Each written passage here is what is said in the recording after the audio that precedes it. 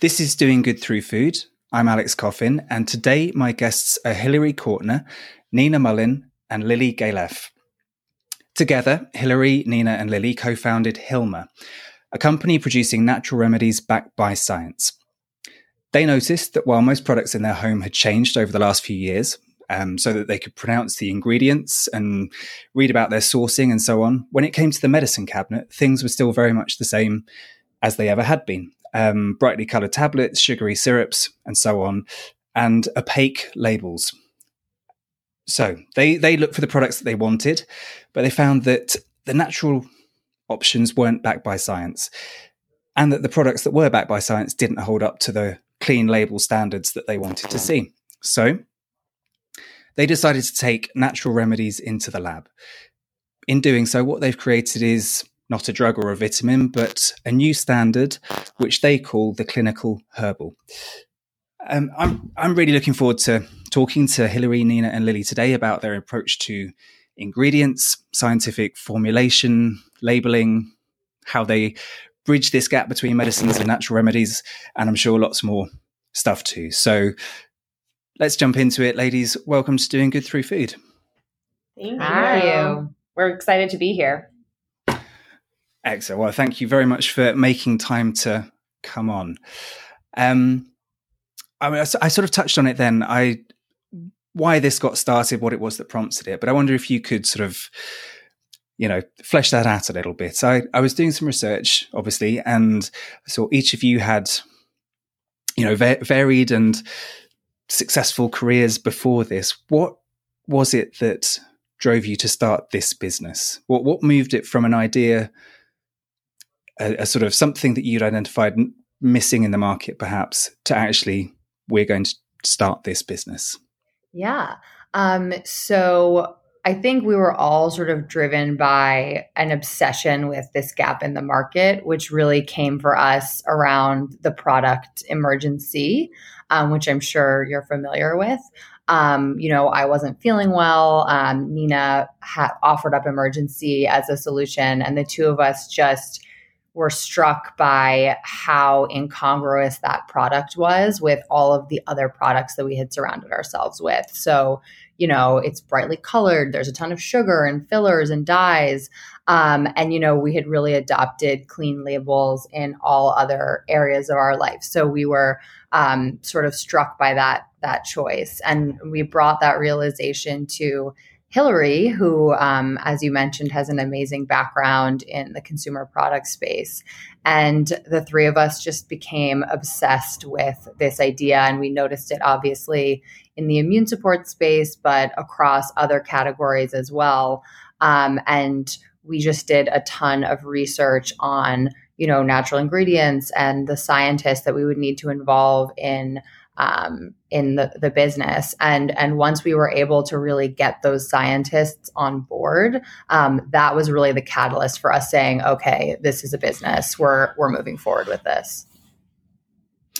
So when you started to look into this, were you expecting to find products that filled this gap? Was this completely unknown? Were there other people sort of trying to move in or doing things in this direction, or was there just nothing of this sort that you could find?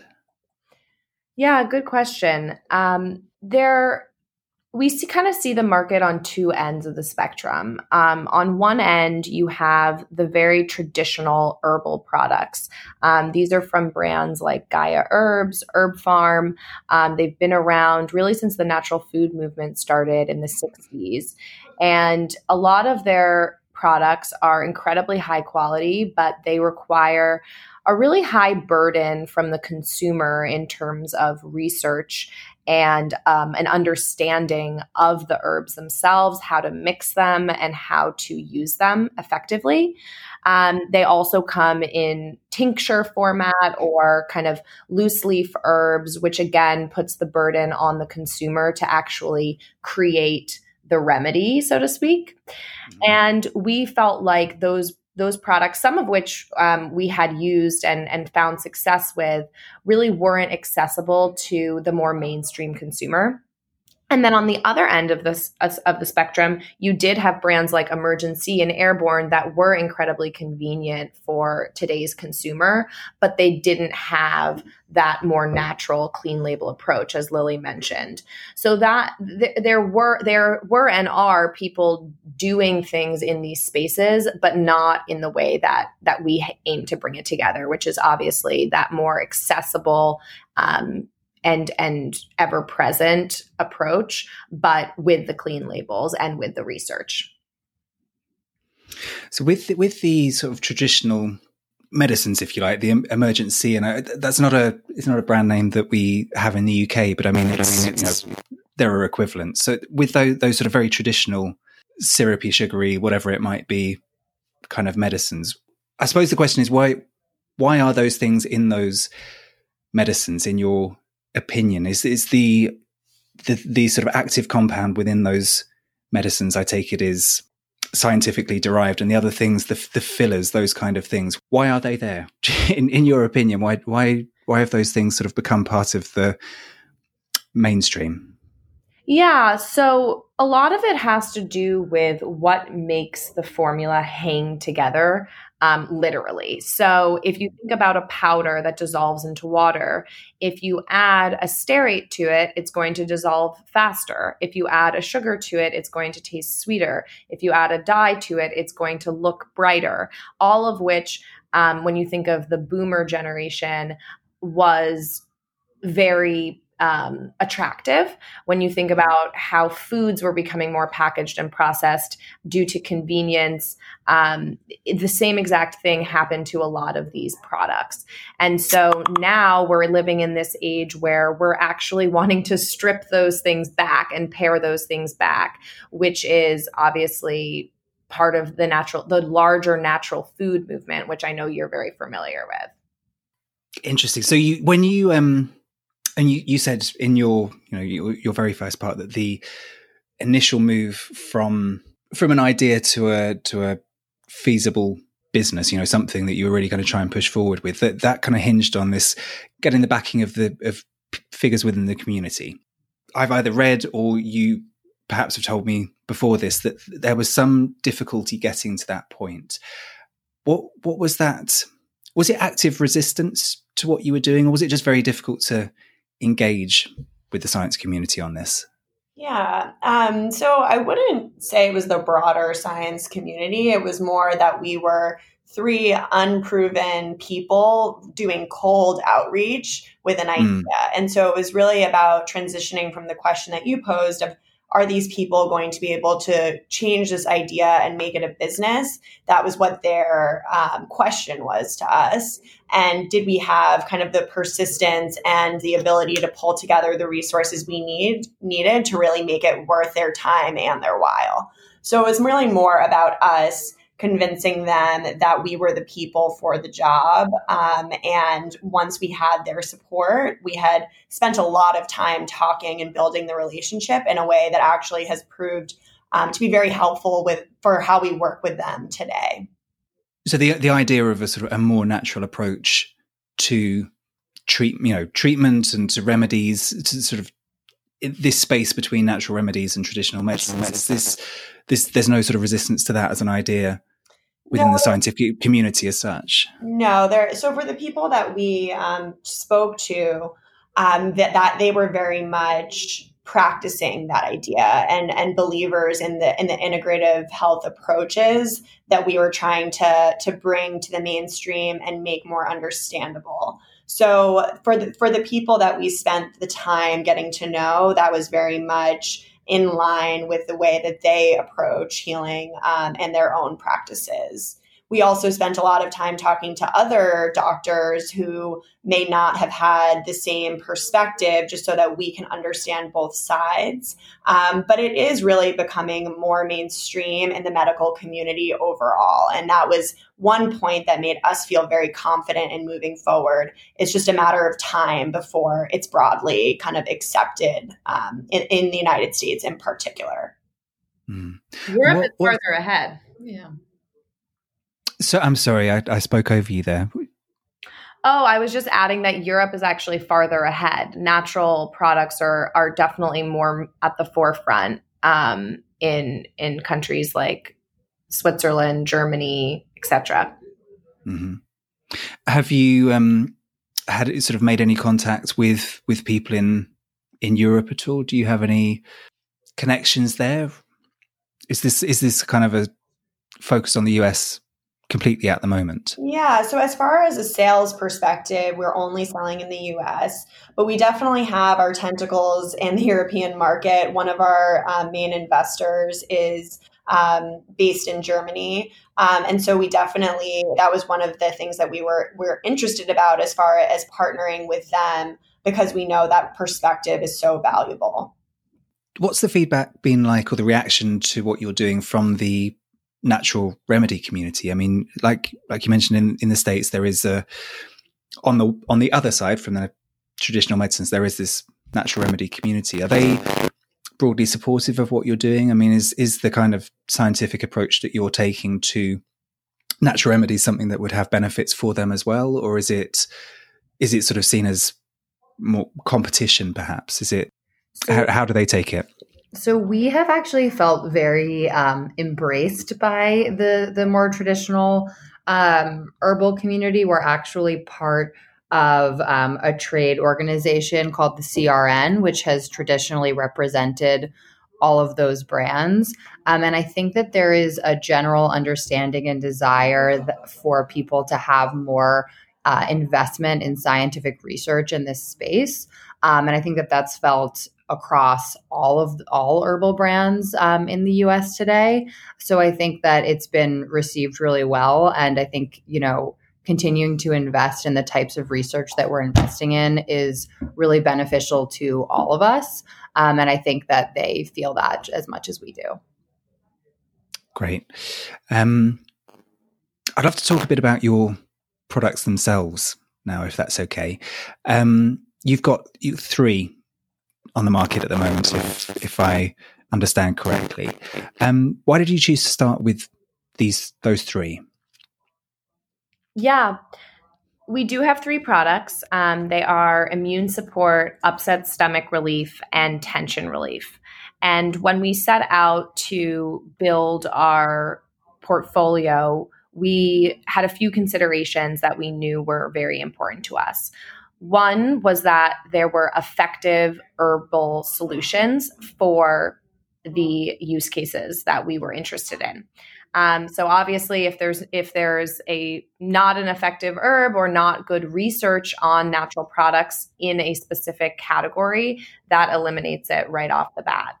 And the other considerations were really around what is broadly used and what has a low barrier to trial. In terms of broad uses, we're looking at what affects both men and women, what affects people of different ages. Is this something that a lot of people just tend to have in their home and replenish from time to time? Are they used often? And so all of those kind of considerations helped us think what is both a big market, but also something that affects a lot of different types of people. And then the second piece around barrier to trial was very important from a psychological perspective. We are asking people to switch areas of their routines where they may be used to taking something since when they were 10 years old that their mother gave them or their father gave them to help them feel their best. And so given that we are asking people to switch, we do not want to ask them to switch in a very stressful moment for them where, they're just reaching for something that they always know and always have tried. And so that's how we kind of narrowed it down. And we're excited about our portfolio now because we feel like these are medicine cabinet staples. They're found in many homes, but they're also products that are easy for people to try. I see. And you mentioned just then that these, one of the criteria is that the ingredients, that there is a sort of a history, of testing of the ingredients, but you're also engaged in your own clinical trials, which is, a big part of your sort of value proposition, as I understand it. Is what's being trialed then really the formulation that you are using more than the ingredients themselves? Yes, that's exactly right. So, as Nina mentioned, the first step is doing research, literature review to select the ingredients that we feel passes the standard that we've set for ourselves as far as existing clinical research for the use case that we're using. But the reason we've taken the extra step to invest in our own clinical research is because, as Lily also mentioned, the natural product space overall is lacking research that is visible to most consumers. So we believe in the importance of contributing to that body of research on our resulting products. So whereas many players in this space today are taking some research, only doing the first step, we think it is important to also provide data and transparency on our resulting products as a whole.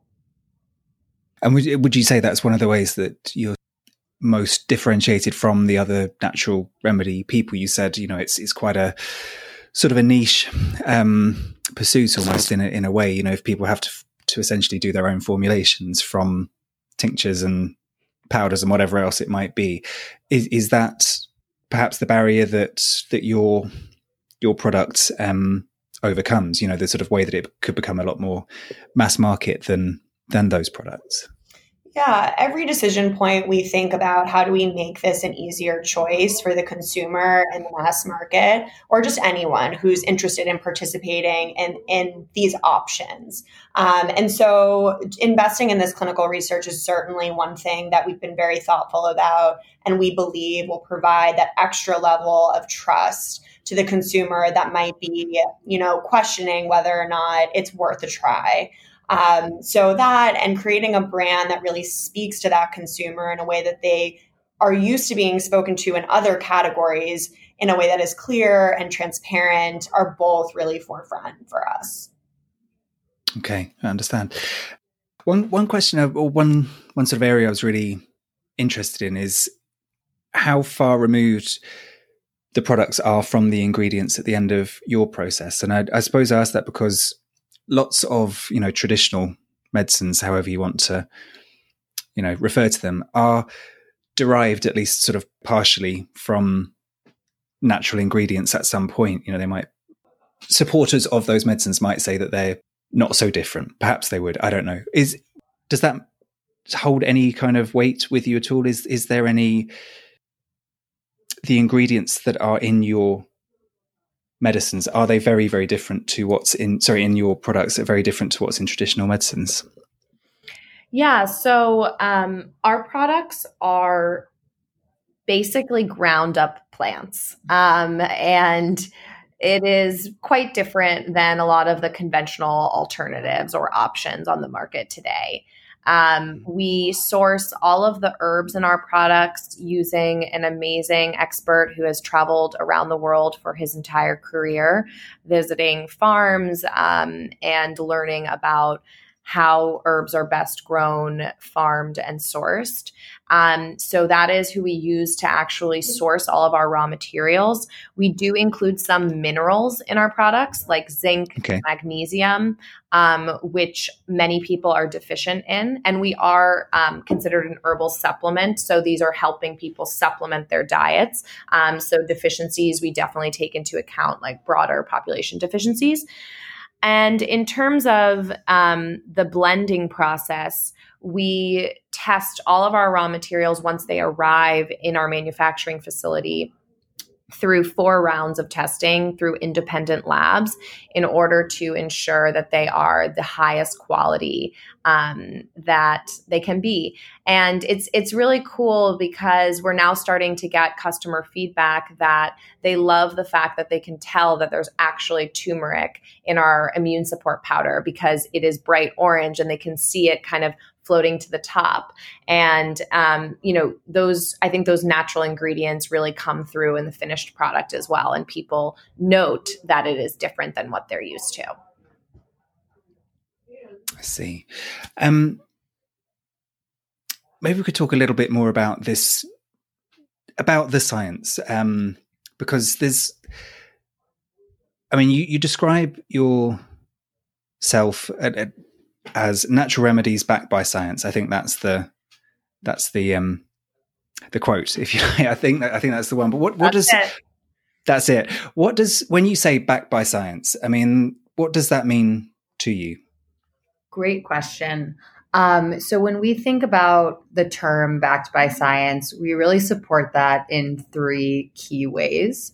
The first is our amazing scientific advisory board, who, as we've mentioned, we put together over the course of 2 years, really vetting different options and making sure that we have a really rounded out, spectacular group of people, a mix of MDs, scientists, and herbalists.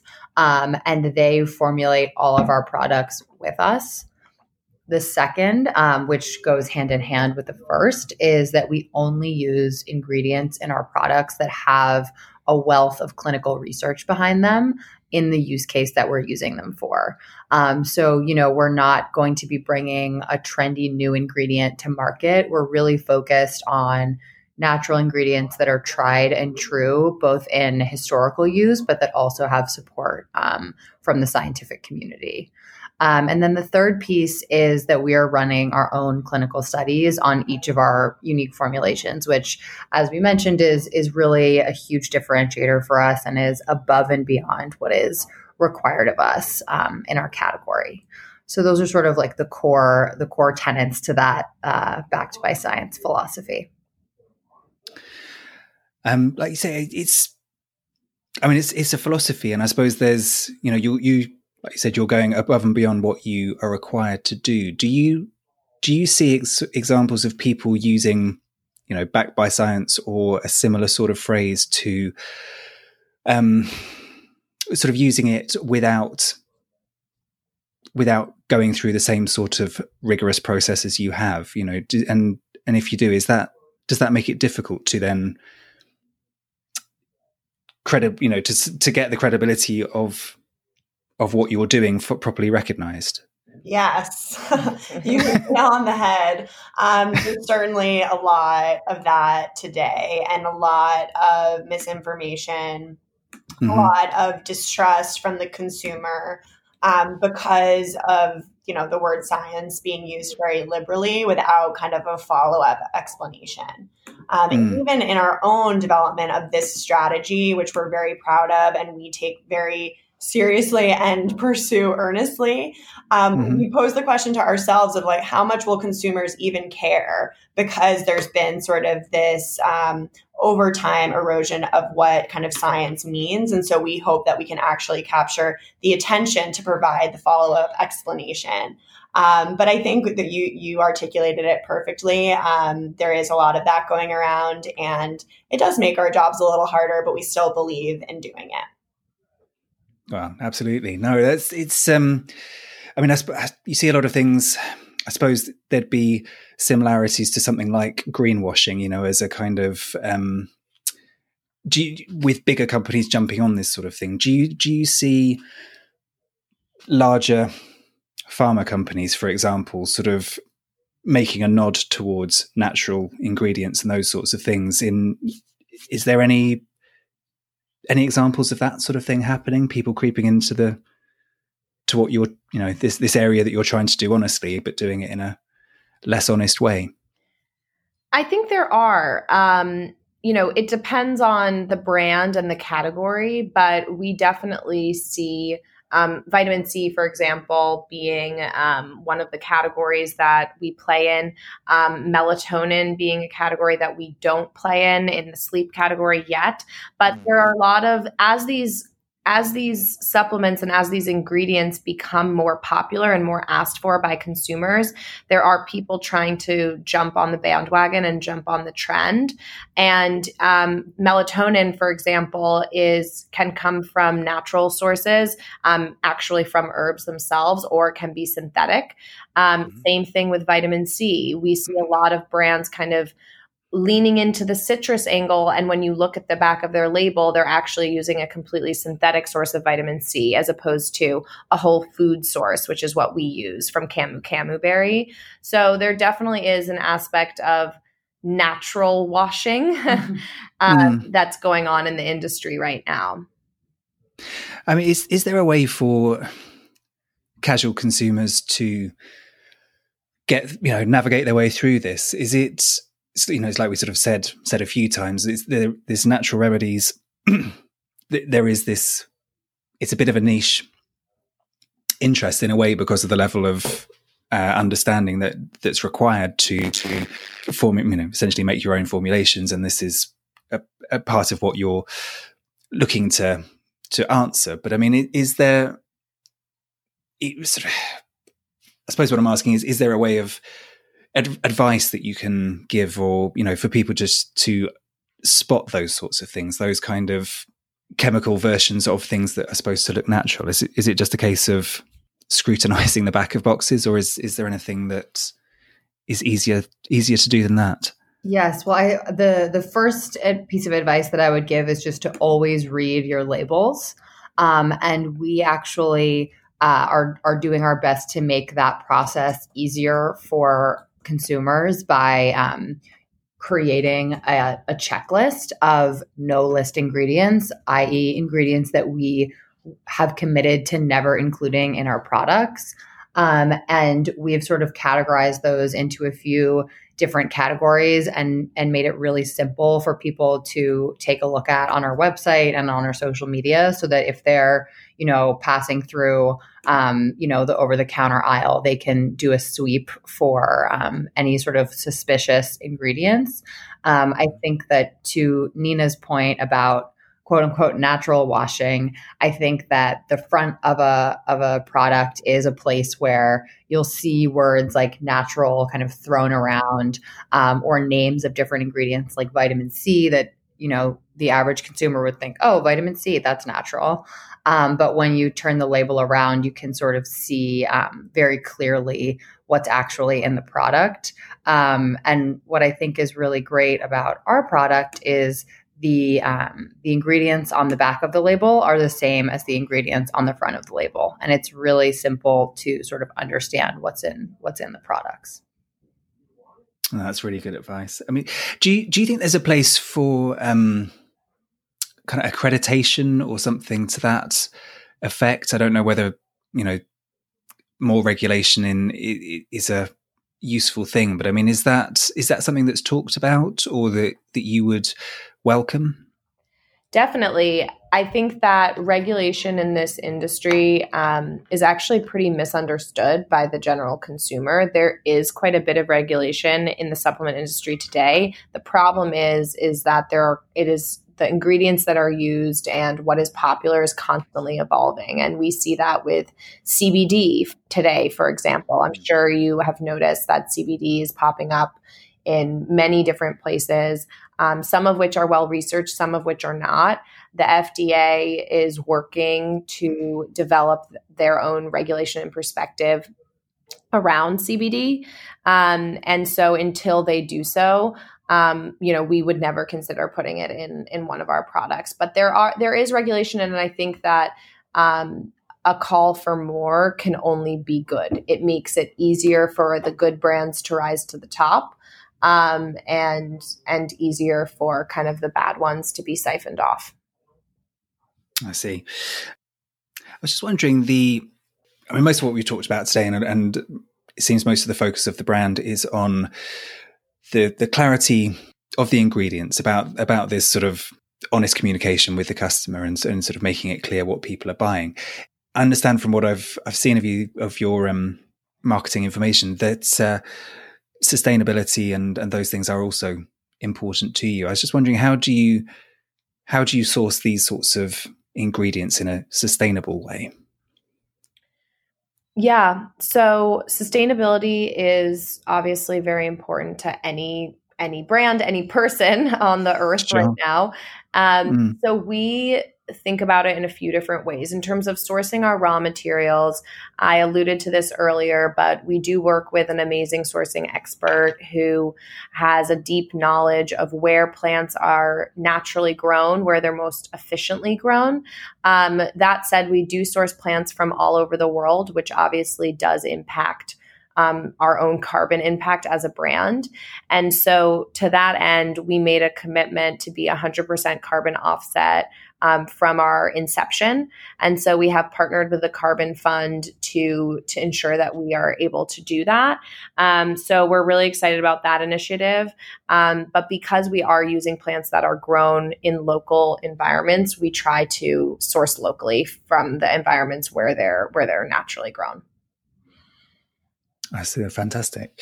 Are these a bit of a tangent? But I mean, it just made me think of something in food. There's a bit of a move in the UK at the moment, and sort of particularly in London, towards sort of indoor farming, hydroponics, those sorts of things. Did those kind of growing solutions lend themselves particularly well to the sort of medicinal herbs, those kind of the things that you need, or is that not really feasible or effective just yet? It definitely is feasible. It isn't really happening just yet. And it's incredibly exciting to think about how that will change supply chains in this industry overall.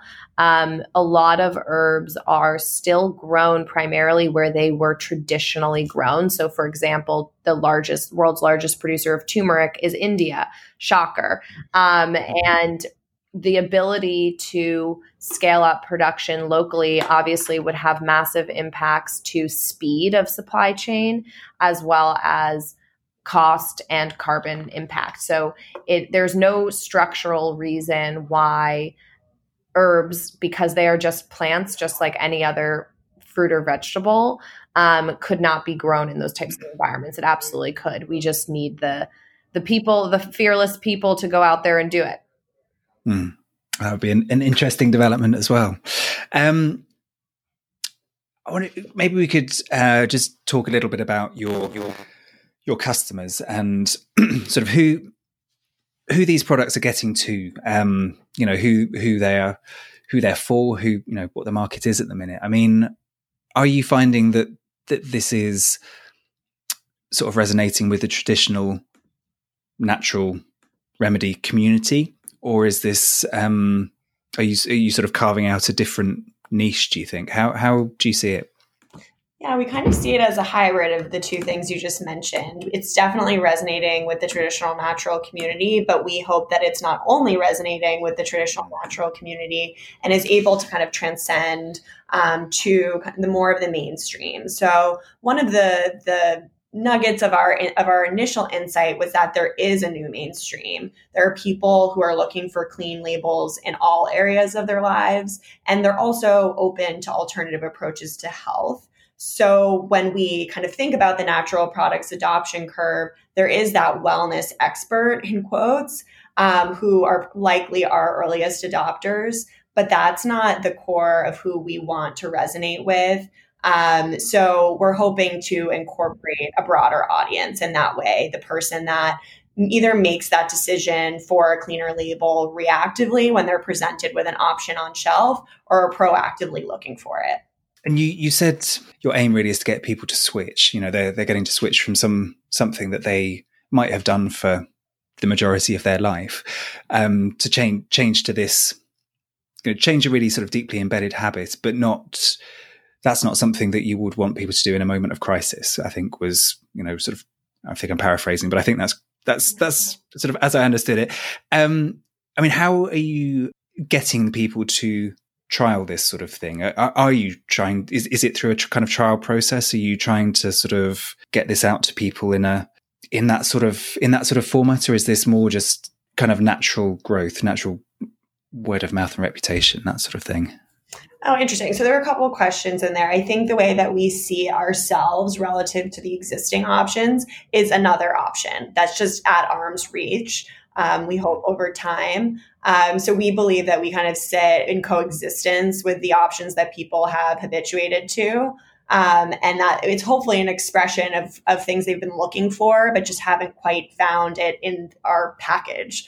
And as far as the ways that we're hoping people will experience the product, we're starting initially direct to consumer, which we hope builds this direct relationship with the customer and provides kind of an open forum for people to, ask us questions inbound and really get to know us and relate to us as a brand in the way that a lot of pharmacy brands today don't facilitate. So on the one hand, that is a way that we hope to inspire trial and build that trust and comfort, along with kind of what we've talked about before, our point of difference in our substantiation of the products overall.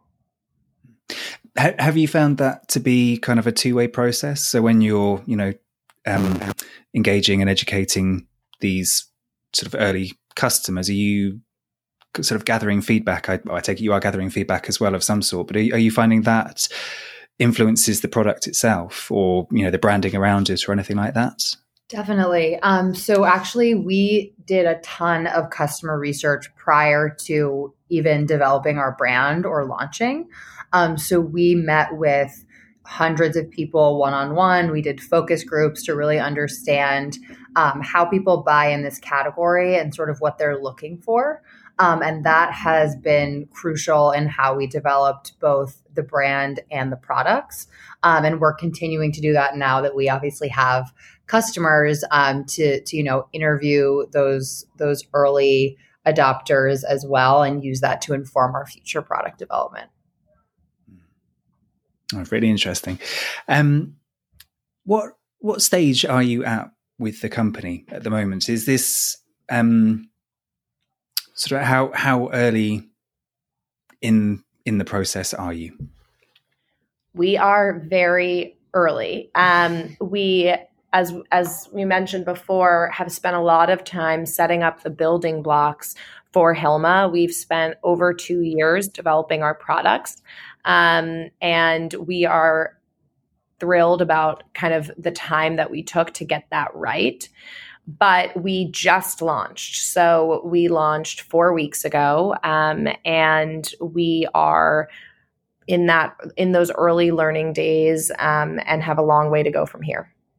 And what are the sort of short-term plans? Is it just testing and sort of consolidating where you are, or do you have plans to sort of try and scale very quickly? Are you thinking along those lines? I think it's both of those things, hopefully.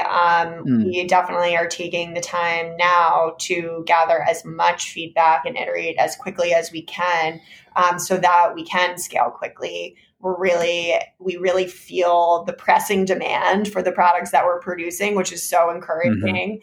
And we're hoping to kind of set up the organization so that it has the capability to scale, but also kind of answer that demand in a way that will resonate more broadly.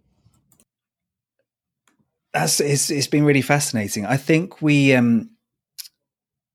we tend to do towards the end of these interviews, just to sort of draw them to a close a little bit, is have a few more sort of slightly quick fire questions, a bit more general, and just sort of fire them at you a little bit. I've not done this with three guests before. I don't know if that's, I thought we'd try it. Perhaps, I don't know, who wants to go first? Maybe. I can go first. This is Nina. Okay, Nina, if I say, in the context of food, if I say success, who do you think of and why? I think of Halo Top. So I'm not sure if this is a brand. Does this brand exist in the UK? I don't think so, no. What is that? It is a healthier ice cream brand. So they've kind of taken the US market by storm by creating pints of ice cream that only have like 300 calories and are low in sugar. Okay. So it's kind of, I'm a customer. Let's just put it that way. Okay. That sounds great. No, I've not heard of that here. I'm not sure. I'm sure that would be successful. I can't think of an alternative either, top of my head. Who would like to go next? I can go next. This is Lily. Oh, Okay, Lily. Are there any daily habits or routines that contribute to your success? Definitely. I think for me, honestly, reading a little bit of fiction before I go to sleep is something that I think really clears my mind and allows me to slow down in a way that I wouldn't be able to otherwise. And I think it's always nice to kind of get lost in a story right before you go to sleep. Absolutely. What are you reading at the moment? I'm reading Ta-Nehisi Coates' new book. It's actually his first work of fiction, but I, for some reason, can't remember the title. Sorry to put you on the spot. No, that's okay. Okay, so was it Hilary? Yes, I'm the last. Okay, Hilary, if you could pick up the phone and talk to your 20-year-old self, what would you say to her? That's a good one. I like that question. I would say it's okay that the path is kind of winding. Like, I think particularly with HILMA, and the fact that we've been able to bring this company to life, it's incorporated so many varied experiences from my past. And I know the same is true for Lily and Nina. And your 20s are like that ultimate time to explore and just try things that end up making sense later.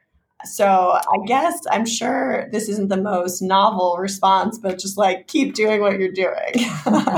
It's great advice. I think, thank you very much. I think we'll leave it there. I think I'll spare you any more quick fire and we'll wrap it up. But where would you like people to go? People still listening who would like to find out more about you or, more about the space that you're in generally. Is it sort of go to the website and go from there, or what would you like people to do if they're listening in? Definitely would love people to check out our website. We're at hilma.co. And I think our Instagram is also a great resource for, fun and engaging content and more information about our products. So we're at HILMA_co on Instagram. Brilliant. Okay. Well, I'll make sure that I link those in the show notes. So, the people listening, you should just be able to click down and link straight through to that. So I'll make sure that's there for you. Thank you very much for your time, Hilary, Nina, Lily. It's been a pleasure talking to you. And I've really enjoyed it. Thank you very much. Thanks so much. Thank you.